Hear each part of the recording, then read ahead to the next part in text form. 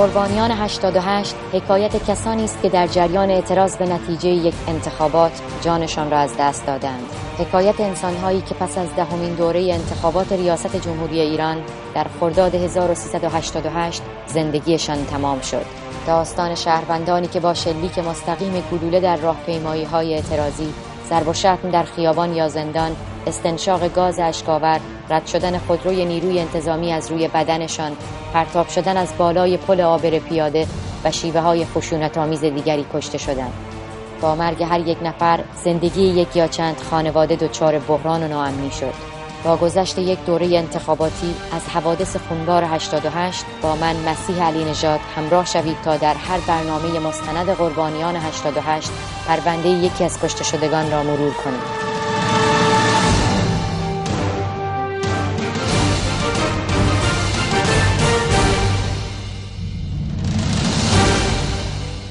صدای همهمه داخل بند را پر کرده است. چشمهای جوان 18 ساله پر از هراس است. با دلهره به نوشته‌های ناخوانای روی دیوار بند نگاه می‌کند و بعد آرام از جایش بلند می‌شود تا خودش را برای رفتن به حمام آماده کند.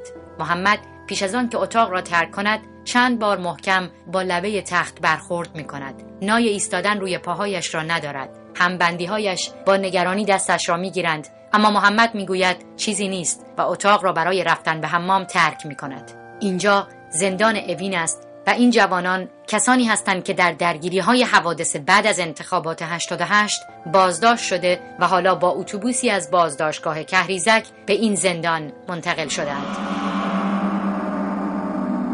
کمی قبلتر، امروز 18 تیر ماه 88 است. معترضان به نتایج انتخابات بعد از گذشت چند ماه دوباره برای اعتراض به خیابان آمدند.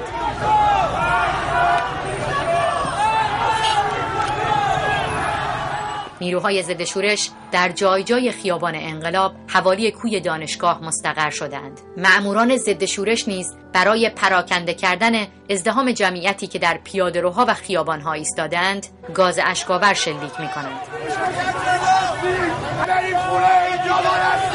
چند موتورسوار با لباس‌های شخصی از موتورهایشان پیاده شده و به میان مردم آمدند. بچه‌ها بیاید رسید، بچه‌ها بیاید.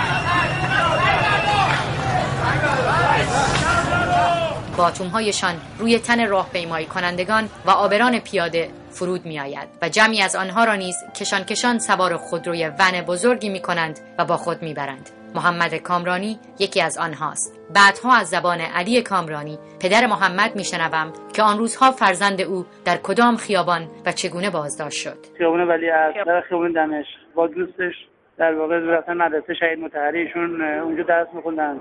داشتن میرفتن مدرسه‌شون. برای چی؟ به چه جرمی؟ گناهش چیست؟ اگر نمیتونه از حقوق شهروند استفاده باید اعلام کنه که آقا حکومت نظامی است، نباید بیاد بیرون. ولی بچه من دنبال کار روزمره و موضوع درس و مشق و مدرسه‌اش بود. برای چی بچه من گرفتی؟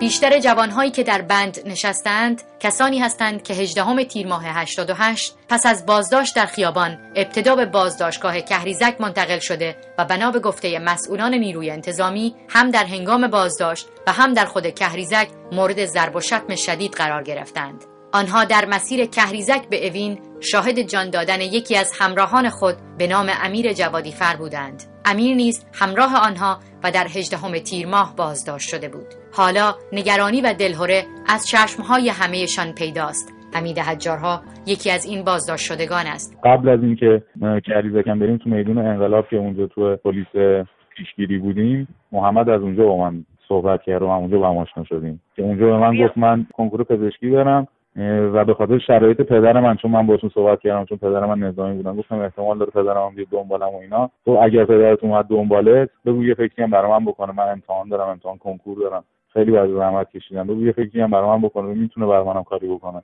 این جمله یکی از محمد کامرانی تو گوش من هنوز زنگ میزنه، چون سن و سال کمی هم داشت، خیلی ترسیده بود. البته همه بچه‌ها همینجوری بودن، از بچه‌ها می‌خواست که حواسو داشته باشن، مواظبش باشن. خانواده محمد کامرانی همه جا دنبال فرزندشان می‌گردند تا ببینند محمد که روز 18 تیر ماه از خانه بیرون رفته چرا تاکنون به خانه برنگشته است. آنها محمد کامرانی را سرانجام در پلیس امنیت تهران پیدا می‌کنند، اما آنجا کسی پاسخگو نیست. علی کامرانی، پدر محمد، به یکی از دوستان دوران دبیرستانش که حالا در یکی از نهادهای امنیتی ایران مشغول به کار شده است، زنگ می‌زند و از او یاری می‌خواهد. او به گفته خودش حکم آزادی فرزندش را می‌گیرد، راهی اوین می‌شود تا محمد را به خانه برگرداند. اما آنجا اثری از محمد نیست. محمد کامرانی بعد از رفتن به حمام دیگر به بند باز نگشت، بلکه به خاطر وخیم شدن وضعیت جسمیش به بیمارستان منتقل شد.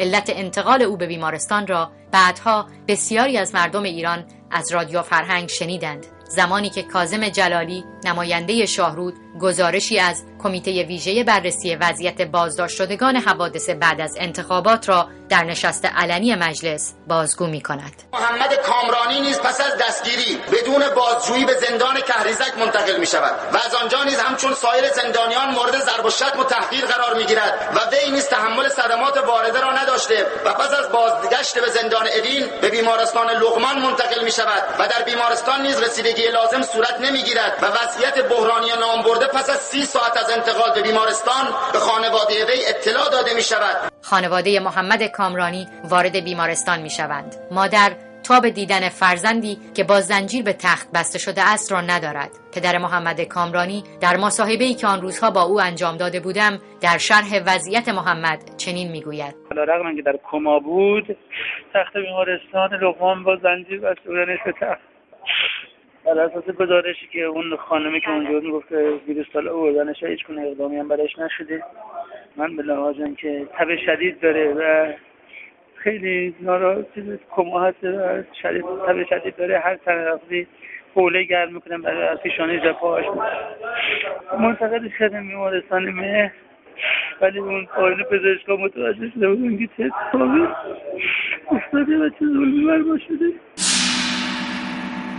محمد کامرانی در بیمارستان مهر جانش را از دست می‌دهد و پدر او علی کامرانی در اولین فرصت نامه‌ای به آیت الله خامنه‌ای رهبر جمهوری اسلامی می‌نویسد و به گفته خودش خواستار معرفی و محاکمه آمران قتل فرزندش می‌شود. آیت الله علی خامنه‌ای نیز پس از شکایت‌های پدر کامرانی و نیز شکایت خانواده 2 تن دیگر از کشته شدگان کهریزک به نام‌های امیر جوادیفر و محسن روح الامینی دستور تعطیلی بازداشتگاه کهریزک را می‌دهد. پس از آن بر اساس اعلام سازمان قضایی نیروهای مسلح 98 نفر از بازداشت شدگان کهریزک از نحوه رفتار مأموران این بازداشتگاه شکایت می‌کنند. 1 سال گذشت و دادگاهی نیز برای محاکمه پرسنل نیروی انتظامی برگزار شد. اعضای خانواده کشته شدگان کهریزک به تعبیر خودشان جزئیات تکان دهنده‌ای از نحوه ضرب و شتم فرزندانشان را از زبان این شاکیان جوان میشنوند. پدر محمد کامرانی شرحی از شنیده‌های خود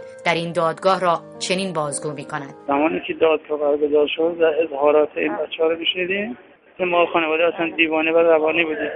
تا پاس از شب گریه‌وزاری و اصلا حال طبیعی نداشتیم. به لحاظ اینکه این موضوعات وقتی در ذهن ما تداعی میشد و تکرار میشد، موهای بدنمون راست شد. در رسانه‌های نزدیک به محافل امنیتی اعلام شده است که با تدبیر دبیرخانه شورای عالی امنیت ملی و پرداخت خسارت و دلجویی از شاکیان کهریزک تعداد 51 نفر از آنان رضایت دادند. شاهدان ضرب و شتم و کشته شدن محمد کامرانی همین شاکیان هستند و خانواده‌های کشته شدگان امید دارند که سعید مرتضوی، دادستان وقت تهران که دستور انتقال بازداشت شدگان به کهریزک را صادر کرده بود و سایر آمران پرونده کهریزک از طریق شکایت همین شاهدان عینی محاکمه شوند. یکی از این شاکیان منصرف شده، حمید حجارها، بازداشتی سابق کهریزک است که دلیل پس گرفتن شکایت خود را چنین بازگو می‌کند: من جزو 4-5 نفر اولی بودم که رضایت دادم تو پرونده کهریزک و به خاطر فشارهای زیادی بود که روی خودم و خانواده‌ام بود و علیرغم اینکه آقای کامرانی رو خیلی دوستشون دارم، مثل عمو خودم دوستشون دارم، همیشه به خودشون هم اینو گفتم. اصلا اینجا میخوام بهشون بگم که تحت فشار بودم این کارو کردم و اگر من ناراحت هستم سر اون قضیه اصلا اینجا ازشون عذرخواهی میکنم. خواهر، برادر و مادر محمد کامرانی از زبان پدر خانواده میشنوند که سعید مرتضوی سرانجام بعد از گذشت 3 سال و نیم بازداشت شده است. آنها می‌دانند که علت این بازداشت هیچ ارتباطی به پرونده کهریزک ندارد، اما لبخند به لب‌های این خانواده می‌نشیند. پدر محمد کامرانی می‌گوید ما در خانه نماز شکر خوانده‌ایم وقتی دیدیم یکی از آمران اصلی پرونده قتل پسرمان بازداشت شد. اما این خوشحالی دوام زیادی نداشت. سعید مرتضوی تنها 1 روز در اوین ماند. خانواده محمد کامرانی نیز به خاطر می‌آورند عبارت آزادی از اوین را روی حکم دادگاه 24 تیر ماه، روزی که با این حکم در دستهایشان راهی اوین شدند. اما آنچه نصیب خانواده محمد کامرانی شد نه آزادی بلکه پیکر کمجان محمد کامرانی در اغما بود. محمد 2 روز بعد چشم از جهان فرو بست.